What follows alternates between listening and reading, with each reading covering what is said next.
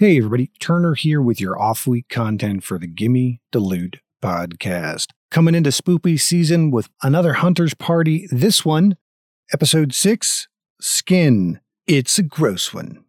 It's pretty gross. Pretty gross. Of course, Gimme the Loot, not family friendly, yada yada. Profanity, gore, crude humor, the 9. Hey man, a reminder, we stream Mondays, 8 p.m. Central Standard Time, and Saturdays, 9:30-ish Central Standard Time. I am doing a Boozygate 3 stream where I play through as a character, currently doing a neutral evil bard playthrough, and like to have a few pops before that one, and get on there and do some voice for our pal Peaky, and then, chat about the show, hang out. It's a good time. So if you're at home Saturday night, hop on, check it out, and hang out with some really cool people from the Discord. And, speaking of Discords, why don't you go ahead and jump down to those show notes below and get on into our community, because we would love to have you. All right, that having been said, of course, this is older content. You got a few weird mics on this one, but still a good time. Back next week with another campaign episode. Hope you enjoy the rebroadcast of the show.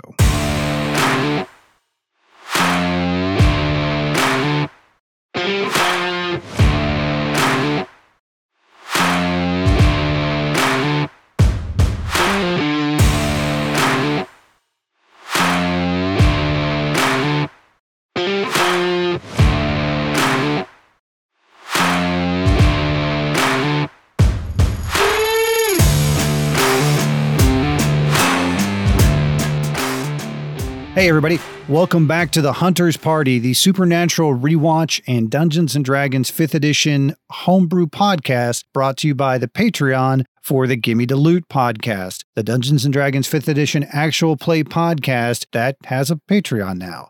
With me this week, Jamie, who plays Eldrin Taneros on Gimme the Loot. This is Jazz, who plays Fate on Gimme the Loot and doesn't have to come up with a witty one-liner. I know. And this is Anthony, who plays Baba. All right. And my name's Turner. I am your host and voice of pre, mid, and post-show announcements and DM from the main cast. First off, thank you. If you're hearing this shortly after its release date, then you are one of our Patreon supporters, or we decided to throw this out into the wild for promotional purposes. Either way, we appreciate your time and support. This session, we're going to be going over episode 6, Skin, which I thought was definitely better than Bloody Mary. I think it has some cool elements to it and brings in a few plot points that will run well over the first couple of seasons. One thing I did that was a little bit different this time from the other previous episodes, I've been listening a lot of Fake Doctors, Real Friends, which is the Scrubs rewatch podcast with Zach Braff and Donald Faison, because I'm burning through podcasts now. And one, of course, Braff directs a lot of stuff, so he's always talks about the directors of the episodes of Scrubs. And 2, Donald Faison has way more fucking nerd credit than I originally gave him for. So I was like, okay, I'm going to go back. I'm actually going to look at the director this time, which, of course, it was actually somebody different this time. It was none other than Robert Duncan McNeil, which I was not a huge Star Trek Voyager fan. Did any of you guys watch Star Trek Voyager, a lot of it? I've watched it all, but I'm not a fan. Yeah, I watched it. But I watched it back when I was really young, so my memory of it is a little fuzzy. I need to go back and do a rewatch. So Lieutenant Tom Paris, the guy who was, I guess, the kind of the pilot and kind of racing guy. Yeah. He was actually the director for this episode. He got into directing and has directed a ton of stuff. So when I flipped back and I looked at the directors from the previous episode, I was like, well, shit, now that was interesting.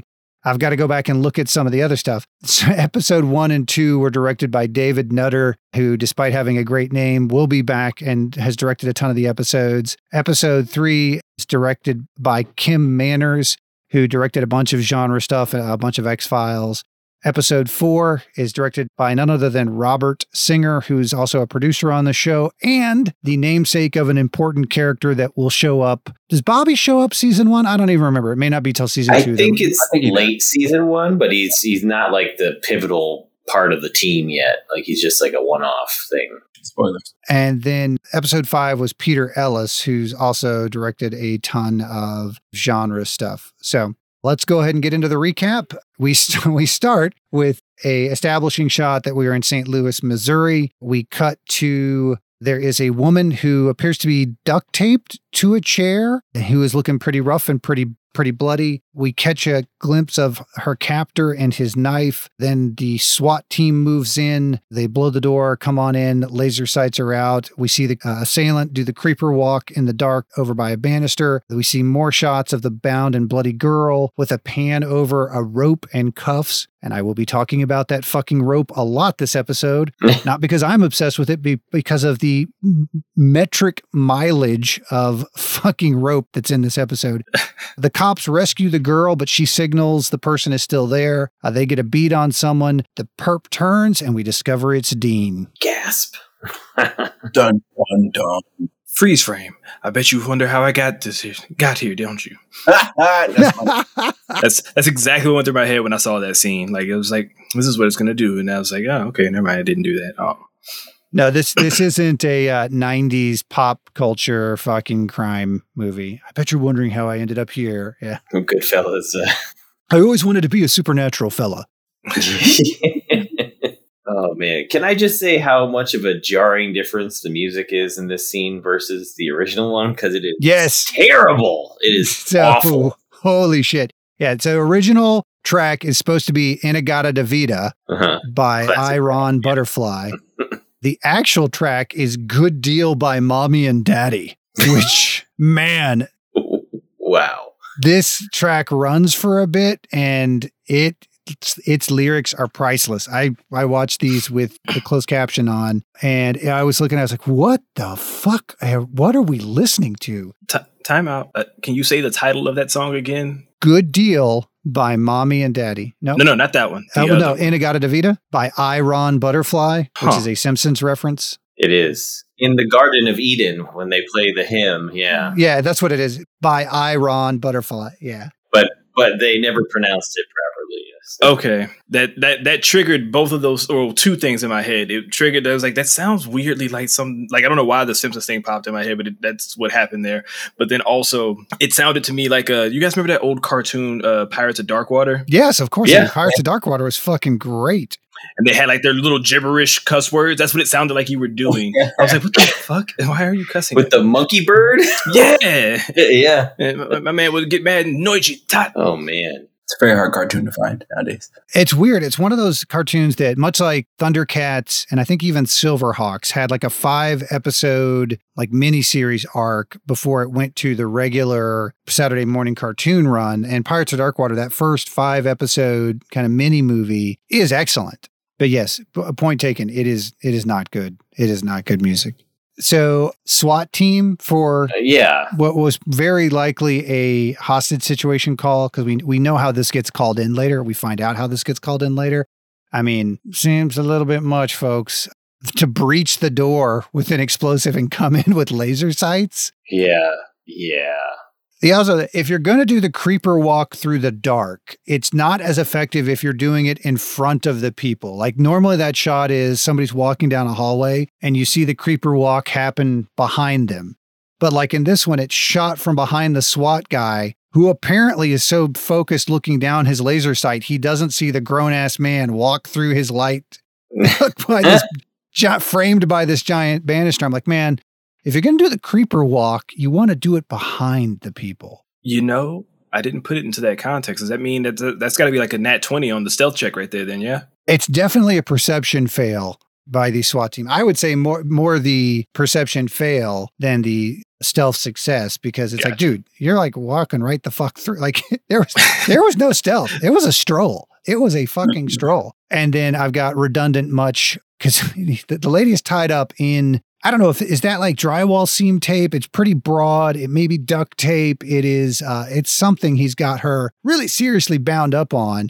But then as it pans over, there's like a coil of rope and a pair of handcuffs. And it's like, guys, gotta be sure. You got like, how much are you going to tie this lady up, shapeshifter? And we're going to come back to that. BDSM reference. The handcuffs were for something else completely. It was not. Yeah, those are just incidental. Yeah, like those were her handcuffs. She had those on the nightstand. Don't throw that handcuff fucking vibe on the poor shapeshifter. We then cut to a 1 week earlier, and the bros are pulling into a gas station. Dean doesn't think Sam's paying attention to him talking about where they're going, so he accuses him of wearing women's panties. Sam replies that he's checking his email, which I think is on a BlackBerry with a stylus. Sam reads an email about their friend being in trouble. Dean questions the fact that he's actually staying in touch with his friends from college and gives him a lecture about needing to separate himself from his friends and gives him a hard time about lying to his friends. Stick a pin in that. That's a theme that's going to come up again, not only in this episode, but well across this entire series. And then Sam relays that Zach has been charged. The cops have fingerprints and DNA evidence, but Sam is confident that his friend wouldn't have done that. Sam and Dean joust a little bit about whether they should go turn around and turn back and help his friend, but then they end up turning back and going. It is in fact a Palm 1. Ah, okay. I see. I never had a Palm Pilot. I had a BlackBerry, which I loved. I loved the kinetic key. I loved the actual keyboard on the BlackBerry, but Palm Pilots I did not have. You know, I'm just glad that it's not like a Sidekick and they're using like a spreadsheet to, send those emails. Like in another thing that I'm familiar with. That's from the Nelly video, right, Jazz? Yeah, that was what was that Dilemma with Nelly and Kelly Rowland or whatever. Yeah, or she has a sidekick and she's sending a text in Excel. Oh, Jesus Christ! Yeah. and in the video gets upset that he doesn't reply. Straight into the spreadsheet. Hey man, you did not know how to do a VLOOKUP. What do you expect? That's the opposite end of the humor spectrum she'll get on this podcast. Nelly video references to that deep, hard cut Excel action. It's a whole rainbow of humor, folks. So the notes I've got on this one is they were going to Tucumcari, which made me laugh every time I heard it. Tucumcari. All right, so earlier, before we got into it, I was talking about what a douche Sam was, and Jazz was giving me her like, man, what is your problem with Sam? And Your Honor, may I present Exhibit 35 or double Z, whether we're lettering or numbering, Sam's email address that on his Palm Pilot to check it. Jazz, what's that email address? I do believe the email says something to the effect of lawboy@stanford.edu. Yeah, Lawboy. His fucking that's basically the 2005 equivalent of fuckboy at Stanford.edu. He is Lawboy at Stanford.edu. It's like, seriously, dude, fuck you, Sam. Fuck you. Because you were pre-law, first of all. He wasn't actually even in law school. He was pre-law, right? So fuck that guy. Also, he's the first person in the history of Stanford to come up with the handle Lawboy. Yeah, that's true. That's true. No numbers. No one wanted it. No one wanted it. Exactly. If you can get the first iteration of a good screen name, you're either really fucking clever or you might want to question what the fuck you're picking. So the guys head out, and I think we have do we have another weird sound take? Yeah, so the original song for when they pull into the gas station is Poison Whiskey by Leonard Skinner, which I'm not super familiar with, but I am definitely not familiar with Broke Down by Ray Weaver, which was the replacement. Even if you don't know the Skynyrd song, you probably would recognize it as a Skynyrd song because it all sounds kind of Southern rocky. I'm sure that the replacement was nothing like it. So we cut to the friend's house. She comes out. They compliment the house. She comments that, hey, my parents are in Paris. She offers the boys a beer. Dean says yes. Sam says no, because of course Sam says no. He's a douche. Becky, who is the daughter's name, gives the download about the crime, that the girlfriend was tied up, beaten, cut, and dead. Zach is the one who called the cops. They arrested him because they have film of Zach at the crime scene, but he was actually with his sister Becky at the time, so there's no way he could be in two places at the same time. Sam offers to look into the crime. Becky questions about what the fuck a pre-law student from Stanford can do, and then he tells her that Dean is a cop to cover for their involvement, which Dean will then turn around and give Sam a hard time for lying to his friends again.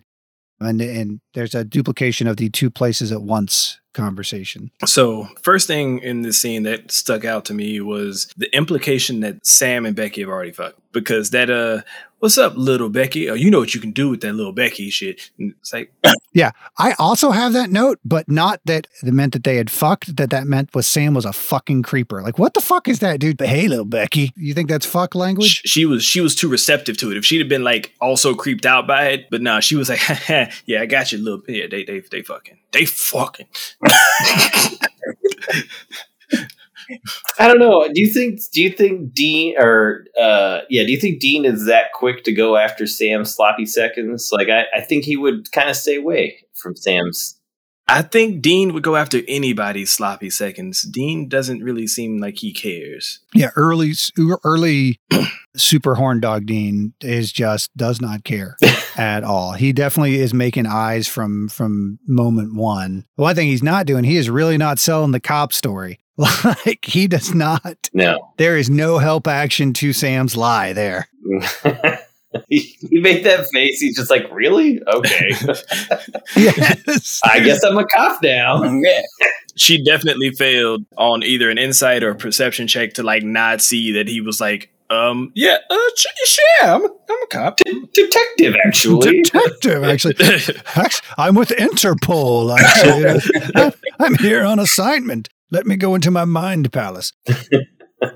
And of course, we have the all-important appearance of the creepy Sam empathy whisperer, which will show up for the next couple of scenes where fucking Jared, please, man, come on. Hey, Becky, this is either me being empathetic or really fucking high. I'm not sure. Yeah, that's the other problem with Sam. Anybody else got anything for this scene? What else has Becky been in? Is this Becky with the good hair? Amy Grabow was in a ton of general hospitals. She is not actually the person that I think you guys will be most likely to recognize or most likely to go, oh, no shit, when we get into other guest stars. She was also had an appearance in Saved by the Bell, The New Class, Totally Blonde. She was blonde at the bar. Fastest Samurai in the West. Cyber Slut Killers in the Hollywood Hills. Those last two are shorts. She was Demonatrix 1 on Charmed. There's probably a bustier involved in that sports judge. Anytime you get tricks into there's a theme of developing in this. Monk. She was on Monk. She was on General Hospital for 38 episodes. So she did a pretty good stint. And I think we just secretly discovered that Anthony watched General Hospital is what I think we just discovered. I'm going to be honest. I thought she looked familiar too, so I can't say that it's just General Hospital that would, because she has a face that was like, I know her from somewhere, and I definitely don't watch Crossing Jordan. No. The Kids Are All Right, A Soldier's Love Story, and 911. Are you guys watching the new 911 TV series? Yeah. No. That's all her credits, man. Yeah. I was disappointed to see her list was that short because I'm like, man, I don't know. I must have been wrong, but she looked familiar. She does. She does have a pretty generic. God, she does look like somebody else though, and I'm trying to think. Yeah, who. it's been driving me nuts. Maybe I've just watched Supernatural enough that I'm re-recognizing her. There is another actress that will pop up multiple times in the series. That's not her. Anita Brown, who appears later in the series, does show up multiple times. So, what is? Let me get to. Okay, so she played Demonatrix 1, meaning there was a Demonatrix 2. Yeah. She was the primary Demonatrix. The one with the whip, I think, is actually because anytime you have a female role that ends in TRIX, there's a 50-50 shot. There's a bustier and or a riding crop involved in some way. That just it's hard to get out of that. That's the one. Out of that scene. At least in my mind. At least in my head. So we pull up to the crime scene with Becky. She's asking questions about it, and Dean doubles down. Now Dean does double down on the cop lie because Becky, for all her credit, is following up. And they even talk about why the fuck they brought her along because she insisted on going. We see a bloody tagged crime scene. We learn some additional details as Becky goes through the police report that Emily let her attacker in. There's blood spatter all over the place. Sam questions Becky and she reveals that there was a break-in at the residence earlier and some of Zach's clothes that were stolen. A dog has been barking this whole time, which finally kind of crescendos up and they go out and Becky comments because really Becky's doing all the heavy fucking lifting in this scene, guys. Right. So that the dog was nice but got mean after the murder. The boys discussed that the dog may be a clue because they're more sensitive. Becky mentions that there was security tape in the last scene. The guys are about to ask how they can get their hands on it, and she points out she already stole it. So they go back to her place to check it out. And as we're leaving, we pan to see a pic on the fridge of Becky, Zach, and Sam. Was this the scene where Sam's like, "Hey, how about that beer now?" Was that the scene? No, that's when they go back and they watch the video. Okay. I do have notes on that. There's not a lot that happened to this to me because like this is normally where Sam and Dean do their whole investigation roles and manage it, but like they were just handed all of the plot by Becky. She was just like, here you go. Becky handled that shit, man. She totally handled it. We do get some more Sam Creeper Whisper because as I do kind of a deeper dive on these things as we go into it, I was like, you know what? They've got all the little standees, the yellow standees with the numbers. I'm like, is that a real crime scene thing, or is that just something that gets put in as a tropey thing for TV shows? Those little standees with the numbers are an actual crime scene thing. They're used to tag photo evidence to match up bagged evidence against where it was found at a crime scene. And for $100, you can order them off of the website that I went to that I'm sure I'm flagged for now. But yeah, those alphabet markers are sometimes used for that. The other thing I got on this, so when they pull up in the car, the closed caption splits to dog barking, and you can't hear the dog at that point.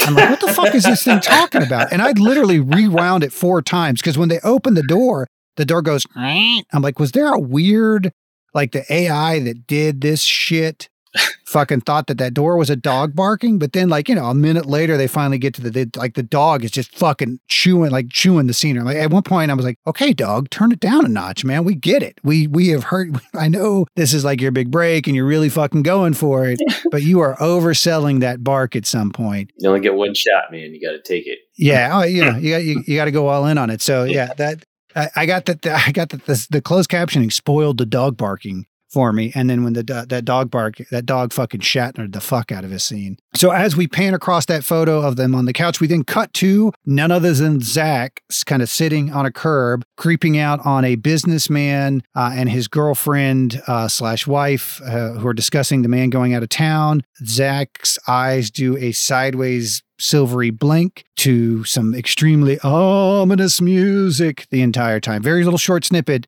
Again, very pointed pan from that pic to fade to real creeper Zach watching a businessman and his girlfriend. Did any of you recognize the businessman? No, I was just mad at the fact that I didn't recognize Zach that entire time. Like until you said it just now, and I'm kind of scrolling through real briefly, and I'm looking at the picture on the wall, and I'm like, "That's Zach." And then you cut to the guy at the park bench, and I'm like, "That's clearly Zach." How the fuck did I miss that? Pretty much fades into him. Speaking about fucking perception fails. Yeah. That's on me. Yeah, I'll take that. So that is obviously to kind of confirm that there's something going on. I will go back to who that businessman is when we come to the next scene where he pops up. So we cut to Becky and the guys watching the security tape. Becky confirms that it's real. Sam then asks for some beers and, oh, hey, by the way, can you get me a sandwich while you're at it? Sam rolls the tape back and we see the creepy eye blink. We get some conversation about photographs, stealing the soul, and talks of doppelgangers and dark doubles. He asked for that sandwich like such a dick. Like, it's just like the most like, hey, can we get those beers, which you did offer? And then also, let me just pile on this sandwich request that you never asked. Yeah, like, let me get some beer and some misogyny while we're at it. Yeah. Go fetch me a sandwich. And to double down on the misogyny, she flips back with, what do you think this is? A Hooters? And Dean goes, man, I wish. Wait, what? There's a lot to unpack in that exchange. First of all, Becky, thank you for calling him on his shit, but why is your first go-to reference to a restaurant a Hooters, a wing place? First of all, like you don't go to Hooters for the wings. You shouldn't go to Hooters. The place sucks about every way possible, and it's the most ineffective way to go pay to see boobs.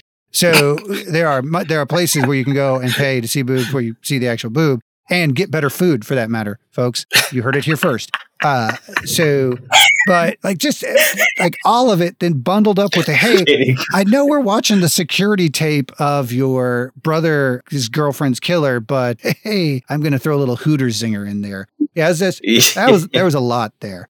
Then the other thing I've got on this is, have you guys ever, and this is like a weird old deep cut movie, seen a movie called Strange Brew? It's Rick Moranis and his comedy partner from SCTV. They play the McKenzie brothers, who have actually been, I think, in a couple of Pizza Hut and other beer commercials later in the day. Yeah. It's a plot where they play dumbass, hick, drunk Canadians, and there's a whole subplot of an evil corporation putting mind-controlling elements into the beer. And as they're breaking into the brewery, the evil scientist frames them by doctoring the tape. And the guy goes, yeah, look, the technician who's doctoring is like, yeah, I'll just put a timestamp on it. That'll make it look real. And then like during the deposition or during whatever, like when he's seeing the cops, he's showing him the video and he goes, and look at that timestamp right there. You can totally tell that's real. That's not been faked, like real hacky.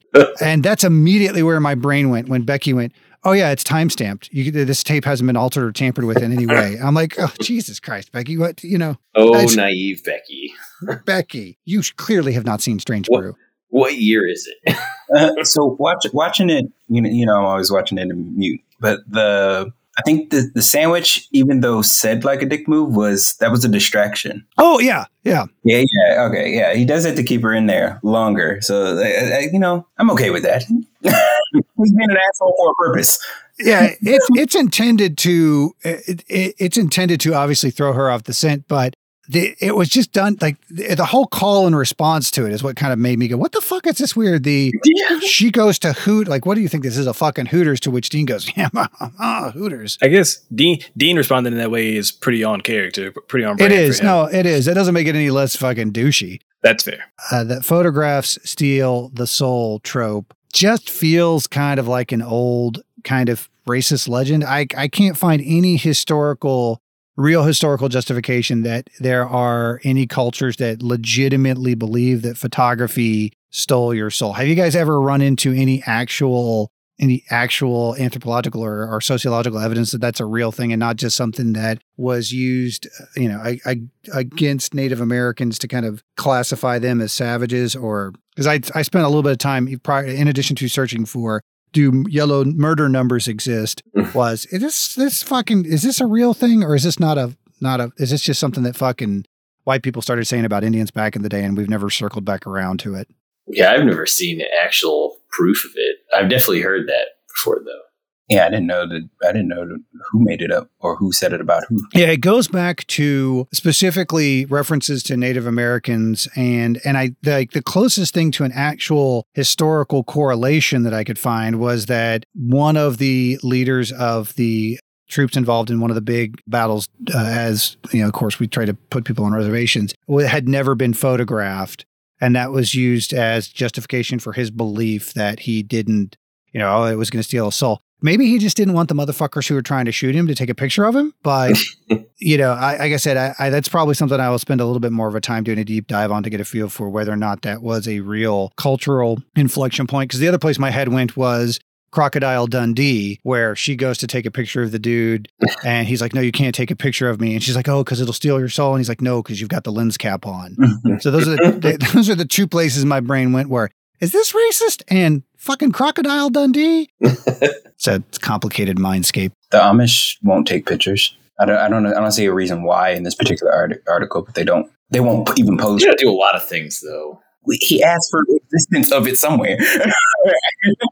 No, that's exactly, yeah. That's a good reference. And I think it's something worth doing a deeper dive on as we kind of go through these, because I'm pretty sure that pops up again at some point. Or spirit photography, which was during the weird spiritualism craze in America. I know spirit photography was a thing. And of course, then you have like all the EVP shit on ghost hunters that pop up. So we cut to the inside of his house and the businessman coming home, calling out that the client canceled. The wife or girlfriend doesn't answer. We see a bloody hand smear on the wall. He finds her bound and cut up. Lindsay is her name. She thinks he did it and begs him to not hurt her anymore.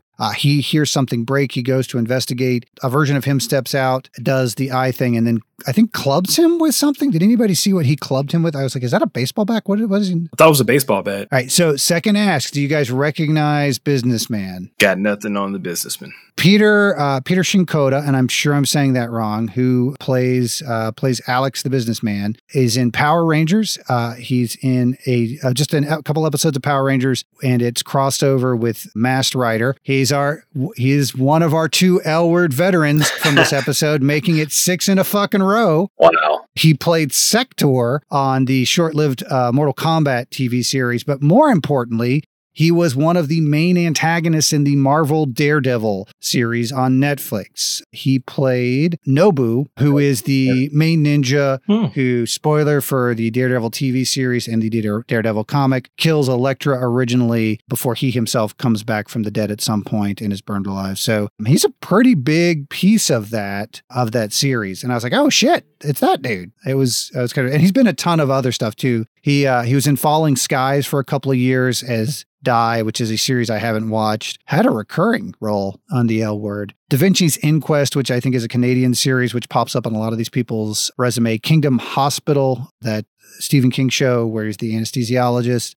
Alienators, Evolution Continues, which I guess was the TV animated spinoff of that weird Evolution. And then Mighty Morphin Power Rangers, he was in a 3-parter, and then he played the same character in the Masked Rider crossover. Yeah, I saw he was in Man in the High Castle, which I have watched some of it, but I didn't finish. Yeah, so. I'm sorry. That's the other thing too. He's also in Man in the High Castle, where he plays Kazu Hirano. Now I've seen the first 2 seasons of that, and I did not recognize him from that, but it clicked with me on the Daredevil side of things, which makes it even more ironic that he ninjas out and then ninjas himself in this. And this is completely off point, but just as I'm rewatching this scene, I'm just noticing this man's face is extremely chiseled, like cheekbone, jawline. Like, I don't know if he had plastic surgery to get his face look this ridiculous, but like the lines on this man's face are insane.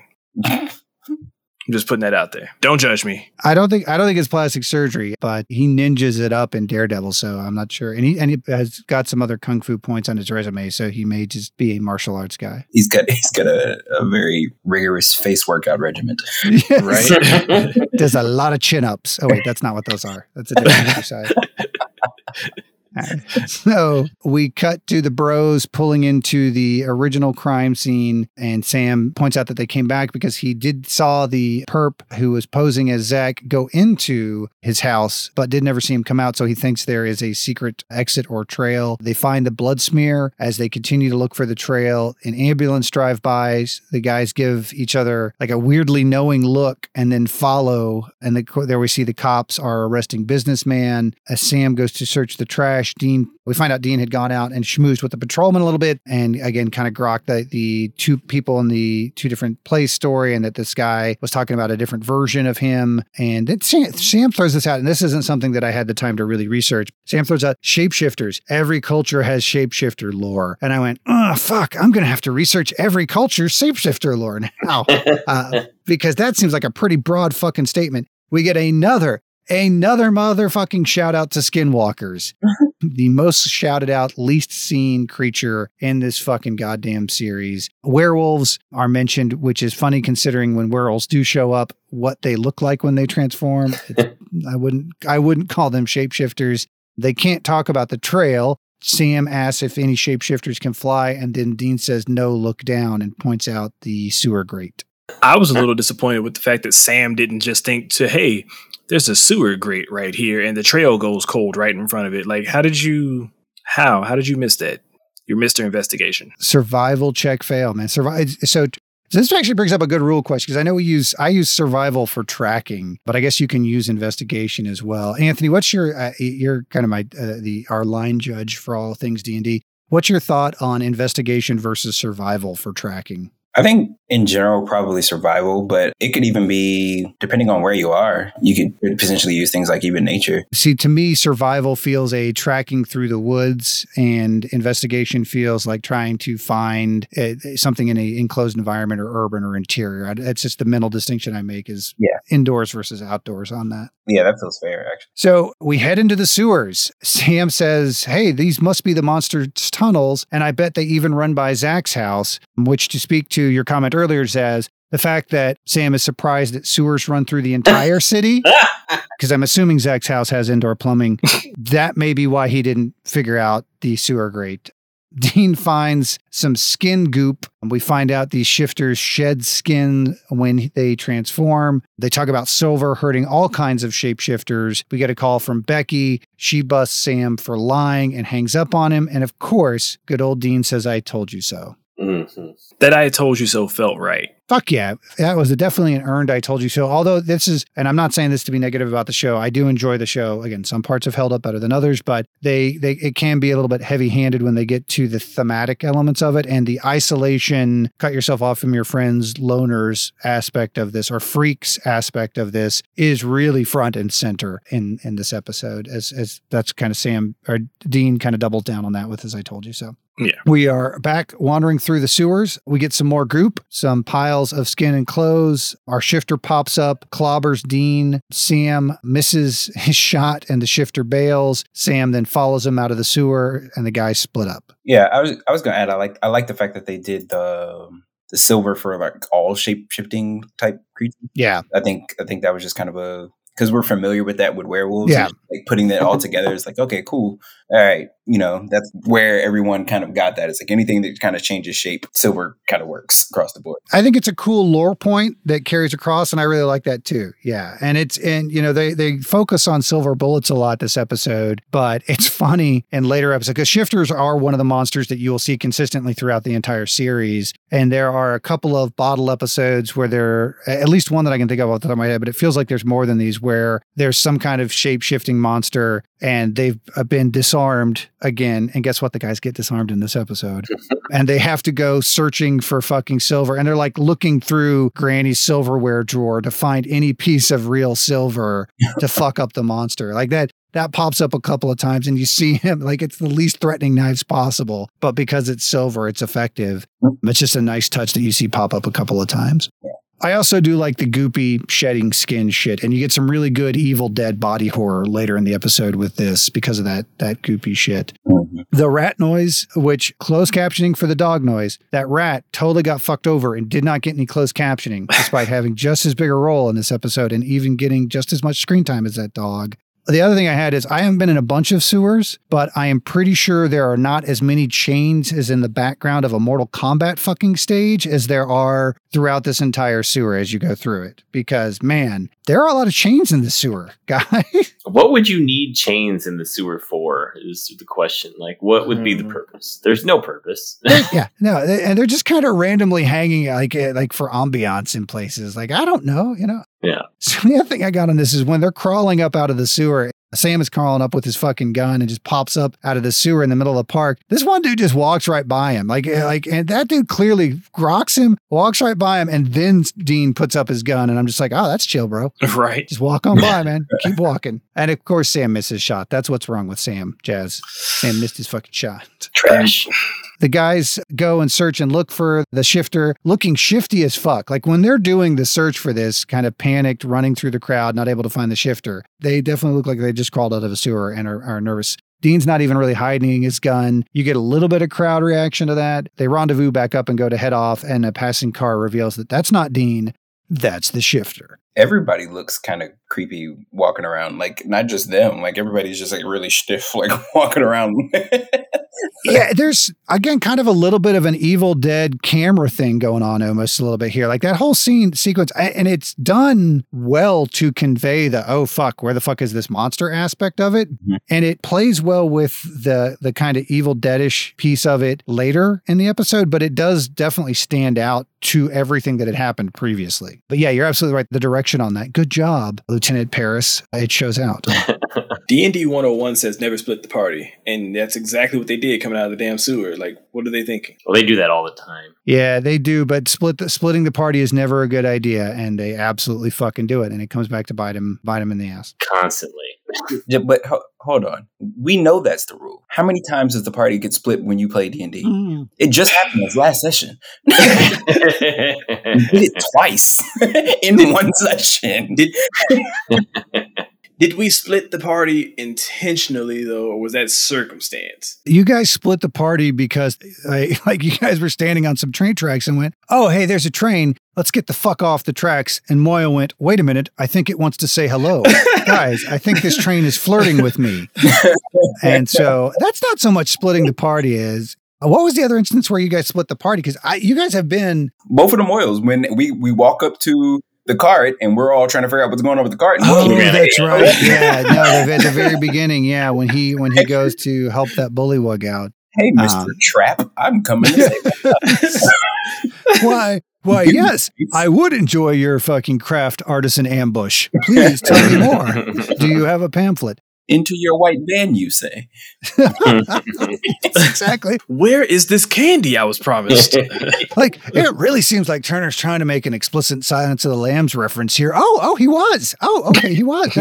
That guy was totally Silence of the Lambing him. We cut to the guys heading back to the car. Dean asks Sam for the keys, which immediately makes Sam fucking suspicious. Sam quizzes Dean, the shifter who I will be referring to as the Deanlicate whenever he is in Dean form going forward, catches Sam and his, Dad killed a werewolf or in shapeshifter in San Antonio, and Dean fires back, nope, it was a tulpa thought form / psychic projection, and it was in Austin. Wabbit season, duck season.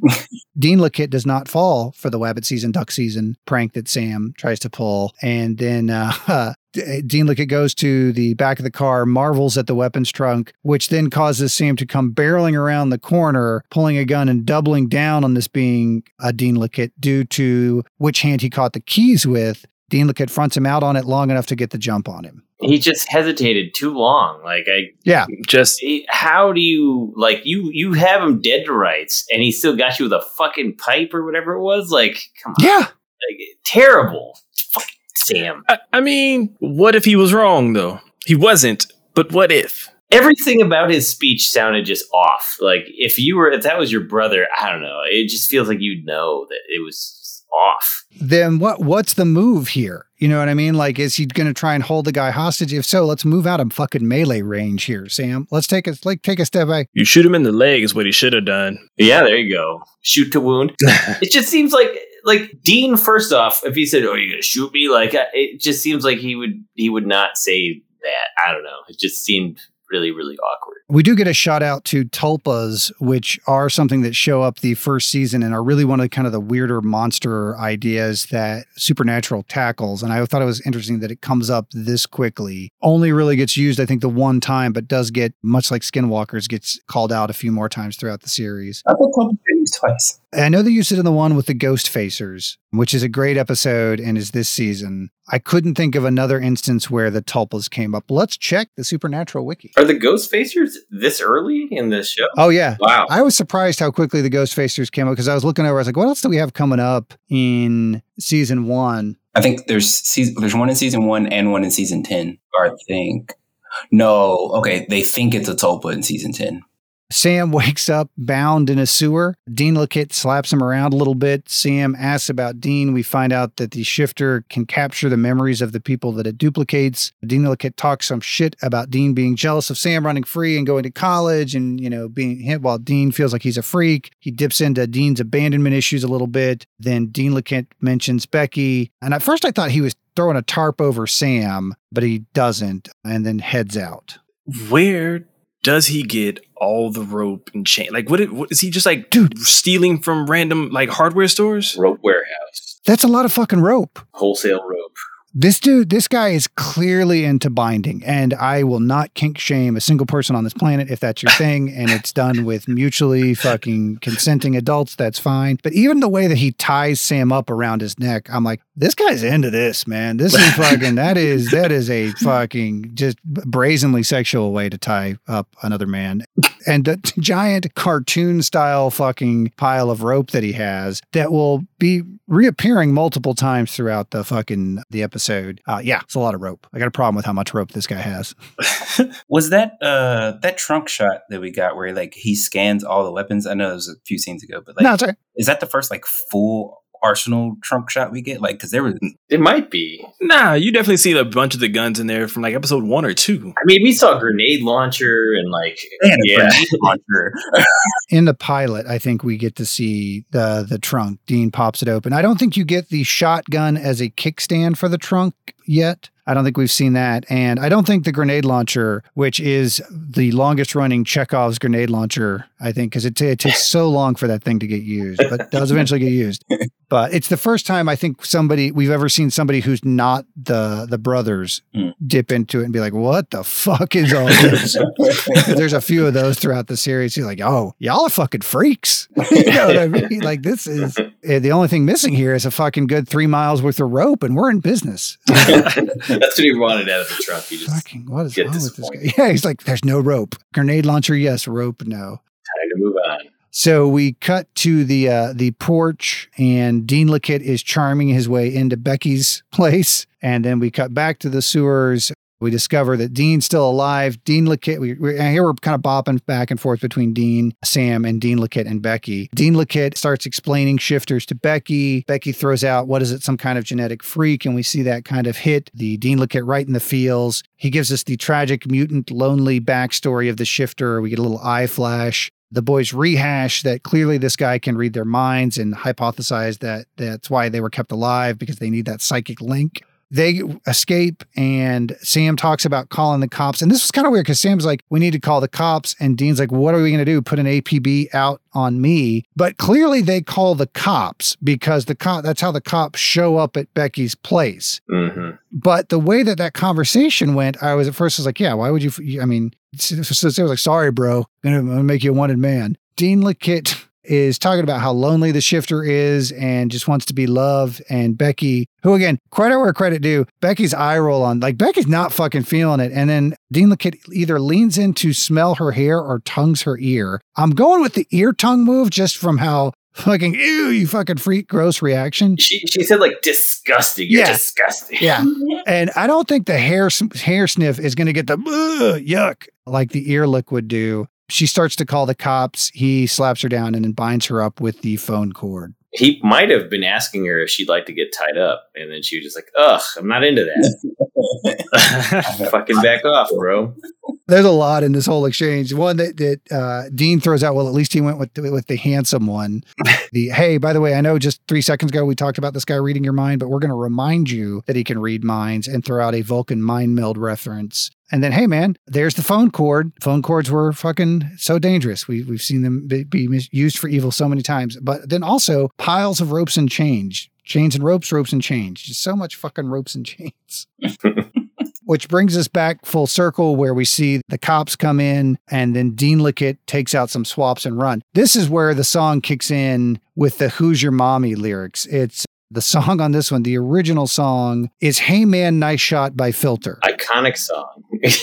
Which is way different from Mary by the Death Riders. Hang on, let me see if I can pull up Mary by the Death Riders lyrics. This is the one that I flagged as like the what the fuck? All right, here we go. Who's your mother? Who's your mother here, boy? Who's your mother? Who's your mommy dear? Who's your father? Who's your father here, boy? Who's your father? Who's your daddy dear? Yeah, that's a lot. I was like, ugh. I just punched my mic. From Hey Man, Nice Shot. Yeah. Thematically, very different. Did you say he had her head tied up, Anthony? Like, yeah, she has like a headband on, like she has something tied around the top of her head. Top and like her chin or something. Yeah. That's because he smacked the crap out of her, so her head's probably busted open. But I think he was going to full on fucking Clockwork Orange her. I think that's where he's going. I think he's got like the little eye hooks coming out next, and he's going to make her watch him shapeshift to Beethoven coming up next. All right, so we're back in the sewers. We see the injured Dean Lakich strip down and start shedding bits. Best part of the whole episode. Yeah, this is some real Evil Dead here shit. Just from the way that the guy positions himself, kind of again that kind of frenetic camera angle that you pointed out earlier, Anthony. We got nails and teeth coming out. This was for Supernatural, especially some pretty decent body horror, and for TV, some pretty like the extra rows of teeth as the teeth fall out. It was pretty rough. The teeth was so gross, but it was so good. I gotta say, man, like I guess if that's the genre of that's called, that's the stuff I'm like actually creeped out. Like I don't do body horror stuff like it. So you don't like The Fly? Yeah. No, not a fan of Jeff Goldblum and The Fly. No. Yeah, I am not a fan of horror movies in general, just because I don't like jump scares in general. Like I get me every single time, and the pop scare is not my favorite thing. But yeah, body horror, especially like that Cronenberg fucking weird shit. Like that scene in Looper where the guy is slowly getting his body retroactively amputated through time by the fucking doctor. Oh yeah. Is so fucking horrific to me that I'm like, oh God, I love that movie, but cannot watch it again because of that scene, because it's just so fucked up. Have you not seen it or planning on watching Looper, Anthony? I haven't seen it. Oh. I plan on watching everything. Gotcha. Watch Looper. There's a really fucked up scene in it. I haven't really spoiled anything for you about the story, other than there's some fucked up shit. Oh, there's the scene. Go away. Sorry. I'd skip. Man, I keep rewinding and it's great. We cut to a news anchor with a artist rendition of Dean talking about Dean being wanted. We get news confirmation that Becky is okay. The bros have no weapons. The guys figure out the car is probably still back at Becky's. They go back to get it, and surprise, police are competent. The cops pop up and have staked out their suspected killer's car that was left at the scene. Sam volunteers to hold up the cops. Dean bails. We then cut to Dean during the daytime, loading weapons and then heading into the sewer solo, even though he told Sam he wouldn't. And I was like, wait a minute. So we end that first scene with Sam with his hands up getting arrested, and we just cut to Dean during the day loading up weapons out of the trunk. So I guess he goes back and gets the car after Sam gets arrested. Did anybody else notice how that kind of stuck out? They just didn't take the car, I guess. Yeah, like it was weird because it's like, why didn't they take the car? And if they didn't get the guy they're actually looking for, why would they still leave the car unwatched? Like, what ninja stealth miracle did he pull off to get back to the car? The guest star I want to point out here is the anchor man that is announcing that Dean is wanted, mainly because it's a guy named Merritt Green, who's not the actor from Candyman. But Merritt Green has a ton of TV credits, including 23 episodes of Arrow from 2012 to 2018, where he plays TV reporter, news reporter, anchorman. So like this guy's made a working actor career of being a fucking anchorman. Backstrom TV series, news reporter. Swindle TV movie, news reporter. The L Word, news anchor number 1. Bionic Woman, TV announcer. Smallville, TV announcer. Supernatural, anchorman. iRobot, news reporter. 10.5, anchor number 2. DC Sniper, 23 Days of Fear, reporter. Twilight Zone TV anchor person. X-Men 2, X2, X-Men United, news reporter. Final Destination 2, anchorman. Strange Frequency 2, it's a little bit of a stretch for him. Political analyst. Probably on a news program. Slapshot 2, reporter. Liberty Stand Still, reporter number 2. Strange Frequency. Oh, okay, I see. Political analyst. So he reprises his political analyst role from Strange Frequency and Strange Frequency 2. That's funny. This guy's agent is... Right?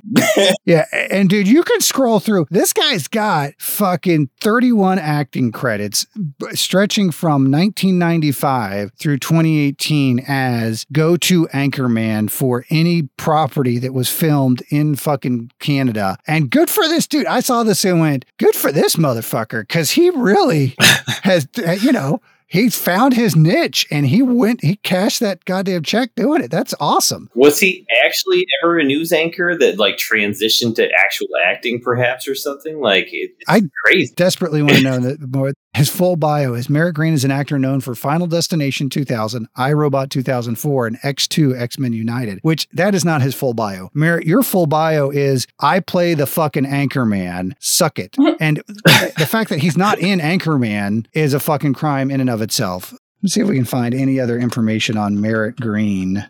Oh, God, wait a minute.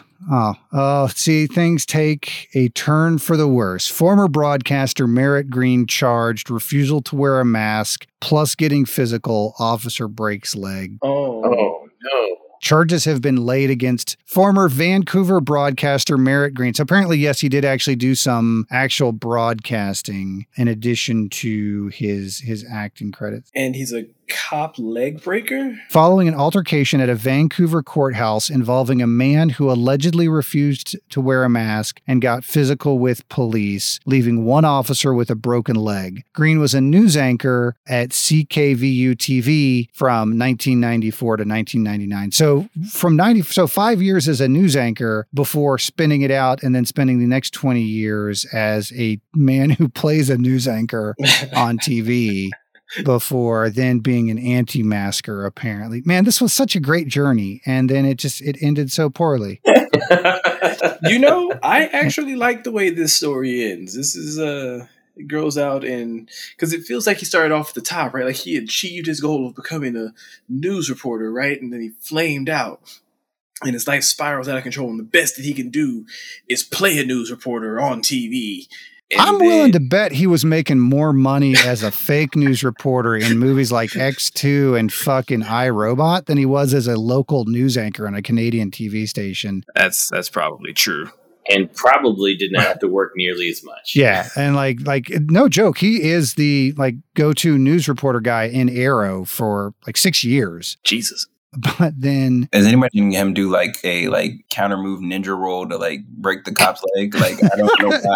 I'm somehow imagining this news anchor just kung fu moving this cop and then having to be taken down by multiple police officers. And again, that's a very fucking Canada thing. If breaking a cop's leg in the U.S., this story has probably a much more tragic fucking ending, but thank God it was in Canada. That sketch of Dean was spot on. Thank you.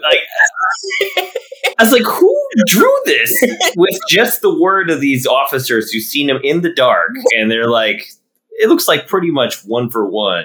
Dean. Well, remember, they've got Becky. Becky would have given him the details as well, right? Even still, that was a really good draw. Here's my thing. If she knew, if they got Becky and Becky thinks it's Dean is the bad guy, why did she not also rat out Sam? Now I see. Now I see where you're going. Yeah. That's as big as a plot hole as him suddenly having the car back. Yeah. Right. But maybe it's because she remembers him fondly from the times that they were, there you go. See, now Jamie's on my side. Yeah. See, I'm with you now. I think now they were blinking and yeah, they fucking. Oh, see, there you go. But her last interaction with Sam was fuck off. You may probably have fucked up my brother's defense by going to a crime scene and lying to me. So yeah, I don't know. Plot hole. Definitely a plot hole or two as we head into the final act, because Dean is now back in the sewers where he finds Becky. Surprise, surprise, surprise. Then we cut to Sam and Becky. The Becklickit then clubs Sam with a beer bottle, finally getting him that beer. Dean frees Becky and she cops to saying, hey, it was the shifter. Dean wants to go rescue his brother. Then we cut to Sam tied up again, and the shifter is back to Dean with his duffel bag full of fucking a rope and a knife. That's you see him eyeing the knives in the kitchen, and then we cut to Sam tied up, really super cartoon style, bound up next to a pool table where Dean has got a duffel bag full of motherfucking rope and the one knife. I've got it. The rope is there is trophies because it's got blood on the rope. Yeah. He's using the same rope for each murder. We do get a little bit of a vibe of a serial killer kind of trophy vibe, because when we're back in the in his lair, you do see some wristwatches amongst the piles of dead goopy skin. Sam eyes the knife that's stuck into the pool table and then actually does an okay move to get himself out. The shifter has turned back from Becky to Dean, because why not turn into the wanted man that is wanted? That, again, makes very little fucking sense to me, other than the fact that maybe, and we'll get into this in the monster build a little bit, that he also gets Dean's skills and abilities while he's like Dean, because he definitely gets Dean's attributes. We then get an extended fight where Dean Lickett kicks the living shit out of Sam before Dean finally pops in, goes eye to eye with his Dean Lickett and then just guns him right down. Like does exactly what Sam should have done early in the episode, pauses for 1 second and then shoots him right in the fucking chest and he goes down. Yeah, no hesitation. That's the way it's done. That's not fair. There was no risk of him being wrong at that point. Like, you've got the real you holding a gun and you're pointing it at clearly fake you. It's not, hey, I'm pretty sure this isn't my brother, but there's a 1% chance this is my brother. Should I shoot this person? Like, that's not the same situation. No, it's not. True. No, it's not. But I'm saying that's also in character. I think Sam is definitely the more hesitant, where Dean is the more practical. You know what? Yeah. You're absolutely right. You're absolutely right. Yeah, Dean definitely would have kneecapped him. Yes. This is a decent fight scene, man. Sam gets thrown into a bookshelf at one point. They do that very stereotypical action movie strike square up pose where they're kind of shifting around. But Sam gets his ass kicked pretty well. And it was a surprisingly long fight scene where they fight pretty decently. Also, more fucking rope. Then Dean takes his necklace back. Wait a second. Sorry, I was going through the scene of the fight, and I think they reduplicated that first fight. When Dean first shows up in the first episode and like ambushes Sam in the dark, I think they're going through the same moves. It definitely felt familiar. It's funny, man, because I flashed back to that fight too, and I thought, this does feel very much like that same ambush. And I didn't put that on my notes, but I actually considered putting it. I was like, this feels very kind of like it. But yeah, and that may be just the fight that they were trained to do the stunt routine with. We know 6 moves, guys. Does that mean Dean threw the fight the first time? Does that mean if Dean was actually capable of overpowering Sam in that fight, does that mean Dean threw the fight the first time? I think he let him off easy the first time. Yeah, that's what I'm saying. I think it's pretty well established. Because this will not be the first time the bros go toe to toe. I think, and we will keep a tally as part of this podcast. They are 1-1 at this point. I think at the end of the series, at the end of the day, we will see that Dean really typically comes out on top in these confrontations.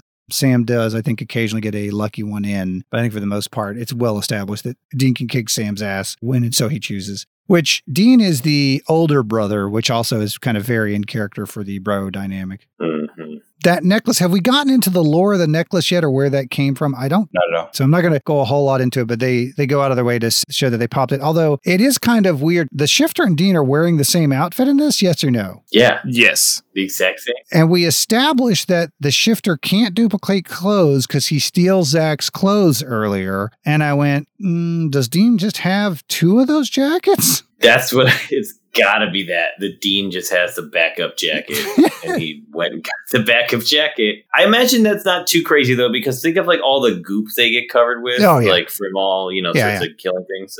Makes sense. For sure. And Dean looks weird without a jacket for the most part, especially early Dean. Dean without a collar, Dean in just in a t-shirt, just looks weird to the character for me. Yeah. So we then cut to Dean reading a map. Becky gets the download of exactly what happened. The cops are blaming the murders on Dean due to what they found in the lair. And then they conclude that, oh man, that tape must have been tampered with. And we see the guys drive away in a shot that will be reused not only on this series, but an episode of House for some reason. Wait, what?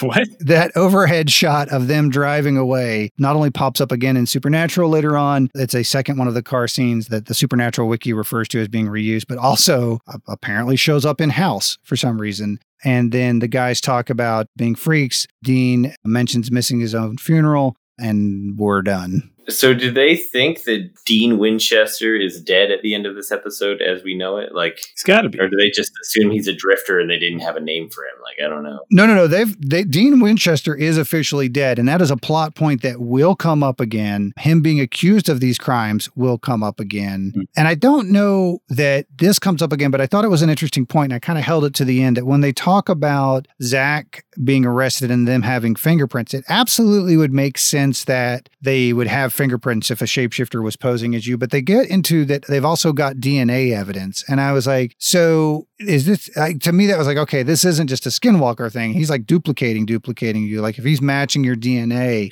because we would assume that that's not shapeshifter load that got shot. It is like skin or hair that got scratched off during the fight. Who knows what was soaked into those ropes though? You never know.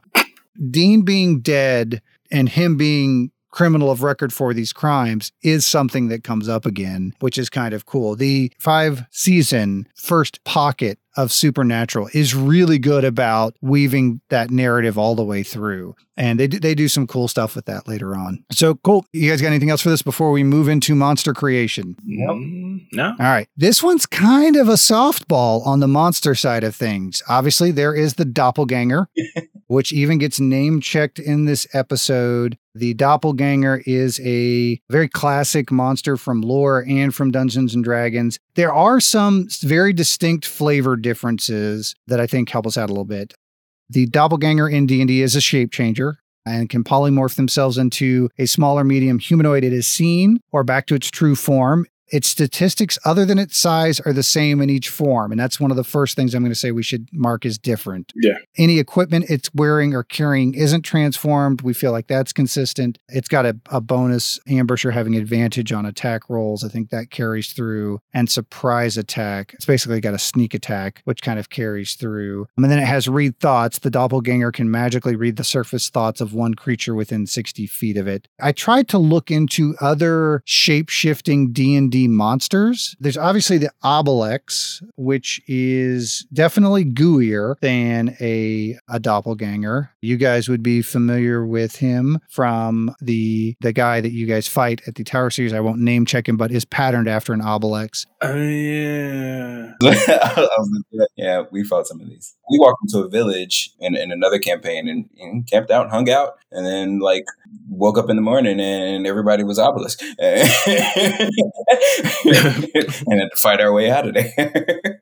One of the things that I've liked a lot that was added recently was mimic colonies. I think it's in either Tosh's. Yeah, I think it's in Tosh's the mimic colony, which is that kind of whole concept that a bunch of mimics to get together and form like a little village, basically. Mm. So I won't talk about that anymore because I like that idea. And there's a very good chance that you guys are going to get Scooby-Dooed into a mimic colony at some point. Oh, no. Let's pull up some Obelix abilities. Here, turn. I'll throw you this one softball. Somebody posed the question: could there be a mimic of a Warforged? Warforged have organic elements to them. I don't think, as written, technically you could. I think you could have a mimic colony, like a small pocket of a mimic. I think you have multiple mimics posing as an Warforged. You definitely could have an Obelix one. I think the only real crossover there is the GUI. I think the doppelganger is the better go. Yeah. Although the one thing we definitely all agreed on was that he would, instead of keeping his own stats, he would change to the stats of whatever it is he mimics. I would say stats and abilities. Oh, yeah, for sure. The other thing I was going to say was that I think that the shapeshift ability for this particular doppelganger would be more akin to donning and doffing armor. Yes. Yeah, I like that a lot. Where there's a time component to it. So it's not like something you can just do on a whim. It is absolutely not an at-will ability. I 100% agree with that as well. And also the doppelganger reverts when it dies. The shapeshifter in this does not. Clearly does not, yeah. I like the idea of it keeping the ambusher and the surprise attack. So that basically just gives it a attack bonus and a damage bonus on that surprise attack. Right. So yeah, I'm okay with hanging on to that. It definitely picks up the attributes. I definitely think it picks up the proficiencies. How do you feel about it picking up the abilities? Like if it were to shapeshift into Todd, is it effectively becoming a rogue? Or if it shapeshifts into Fate, does it now know how to cast his spells? It definitely had Dean's fighting style, so it seems like it's plausible. I would say tie a challenge along with the shapeshift. So he's got the ability where he's got the mental link, right? Mm-hmm. And that allows you to read surface level thoughts. But when I shapeshift to you, you have to beat a DC 15, whatever, to resist me going into your mind and gaining your abilities. I like the idea of him copying your attributes. I like the idea of him picking up your proficiencies. I don't think he picks up like Baba's, like a rage. I don't think a rage would transfer. I don't think cleric spells would transfer. The question was, would learned abilities do it? I do like adding a save component to it to kind of go deeper. That kind of feels like it may be a little bit too much. I think giving the abilities makes it a more convincing fight. Okay. That would also give it a predilection for picking up martials. Yeah. Yeah. Martial classes. Because I think a monk's abilities would transfer. I think anything that's not a wisdom or kind of innate For some reason, like Baba's spiritual ancestor rage does not seem like it would transfer. You know what I mean? Yeah, that makes sense. I think that's too difficult to write, though. Like, yeah, because all the exclusions are going to be weird to write. What if we did it where you switch an ability, like I take your dex, okay, or I take your strength, or something like that. So to explain it in the show, maybe he takes Dean's primary fighting ability, whether it's dex or strength, and that's why he's able to fight at that level. I think that's covered by the attribute and the proficiency, dude. Like, it definitely would pick up, like, hey, if you know how to use, if you're proficient in longswords, I'm going to be proficient in longswords. I think that definitely would carry over. Because you may not because they already have a straight character sheet for the doppelganger has an 18 dex. Yeah. Like, I want your dex. What if instead of giving the doppelganger or the shapeshifter all of the abilities, the shapeshifter, along with your form, gets to take one ability of its choice from you? Yeah, I think something along that lines is it can duplicate the ability that it wants. Because these things, I can't remember, because obviously they're more durable because they have damage resistance to anything that's not silver. They have a damage vulnerability to silver. It's not as evident in this particular episode, but we will see shifters in later episodes. Well, I know he gets shot a couple of times in this and I think survives no problem. It's not until he gets shot with the silver.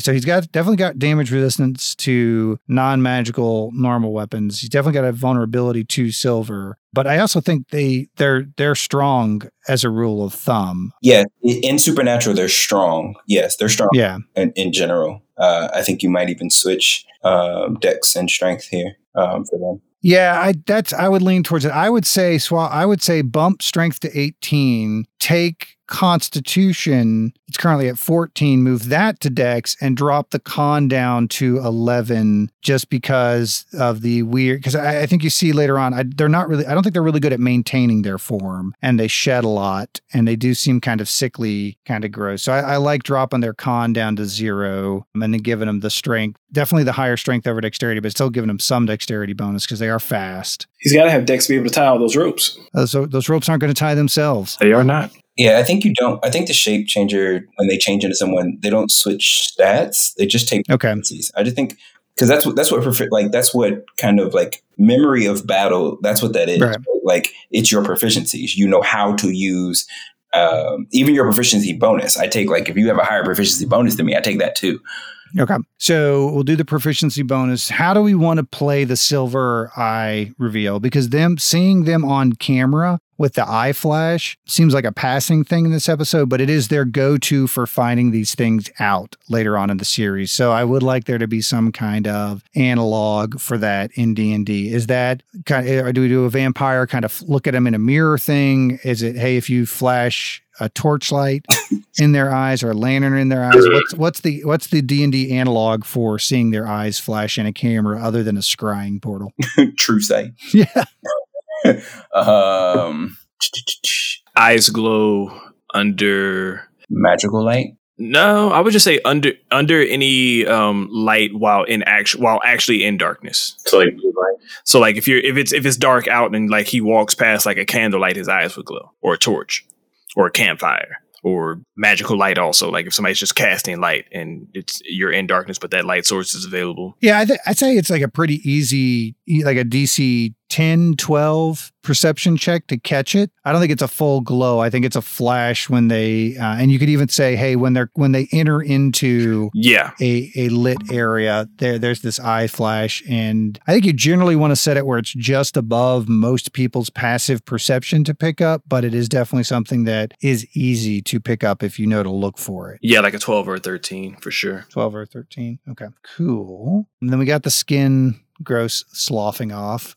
We got the attributes, we got the proficiencies, we've got the abilities, we've got the psychic link. That psychic link only exists while the person they're duping is alive, right? We're keeping that because that seems to be the case. Sorry, the excerpt in the description of doppelgangers about doppelgangers are too lazy or self-interested to raise their young. They assume attractive male forms and seduce women, leaving them to raise their progeny. Oh, Jesus. Yeah, that's fucked up. What is that? Is that D&D? Oh, yeah, there it is in D&D Beyond, the changelings. Yeah. A doppelganger child appears normal to be a normal member of its mother species until it reaches adolescence, at which point it discovers its true nature and is driven to seek out its kind. By that logic, are all doppelgangers male? No, it's just they assume male form because if they didn't, they'd have to carry the child. They'd have to carry the child. Yeah, that's interesting. Yeah. Right. That's the word I was looking for. I couldn't think of it. No, but they assume male form to knock up unsuspecting women. They are parasites. That's gross, man. And the guy in this episode was absolutely a fucking creep. Do we want to keep the slam melee attack, the multi-attack? That kind of feels more, I don't know, that kind of seems weird to me that they've got a multi-attack. They're punching twice, and they're strong. Yeah, that's 1d6, well, that's monk-style melee damage. I would say that they don't have if they're fighting melee, they're doing standard unarmed damage, because you don't really see him here, but the shifter natural form isn't like the doppelganger that's kind of like this big ropey thing. They're basically just fucked up looking humans. The problem with that idea is that normal D&D unarmed combat is literally just one. Yeah, there's no modifier or anything, so he would just do 1 damage. With an 18 fucking strength, that's 5 points of punch. You know? No, it doesn't. I don't think the punch adds. Yeah, it's literally just the 1. You add your strength modifier to unarmed combat. You don't. Not unless you're a monk. No, monk, you roll a different die. I think you have to have a feat. Yeah, we go to the videotape. Aha! Instead of using a weapon to make a melee attack, you can use an unarmed strike, a punch, kick, headbutt, or similar forceful blow, none of which count as weapons. On a hit, an unarmed strike deals bludgeoning damage equal to 1 plus your strength modifier. You are proficient with your unarmed strikes. So they're doing 5 damage a punch, basically, with the 18 strength, which is really... It's not bad. I would still give him 2 attacks with that, though. Yeah. Give him the multi-attack, but then just use regular unarmed. Okay. Yeah. I dig that. So multi-attack, but regular unarmed rules. I mean, again, the idea is that these things copy other humans pretty extensively. Right. Okay, that's the other question. Are we going to say they can copy... Obviously, they can copy humans, elves, but what about, can this thing decrease itself in size to a gnome, halfling, or dwarf? Yes. Yes. So any humanoid. Medium or smaller? Well, medium or small, we'll say that. Because if you got some random tiny humanoid for some reason, that's... Yeah, nothing tiny. Yeah, there's some phase shit coming up. Oh, God. All right, cool. Well, then I think we've got a pretty good profile for this guy, which will wrap up the Hunter's Party episode 6.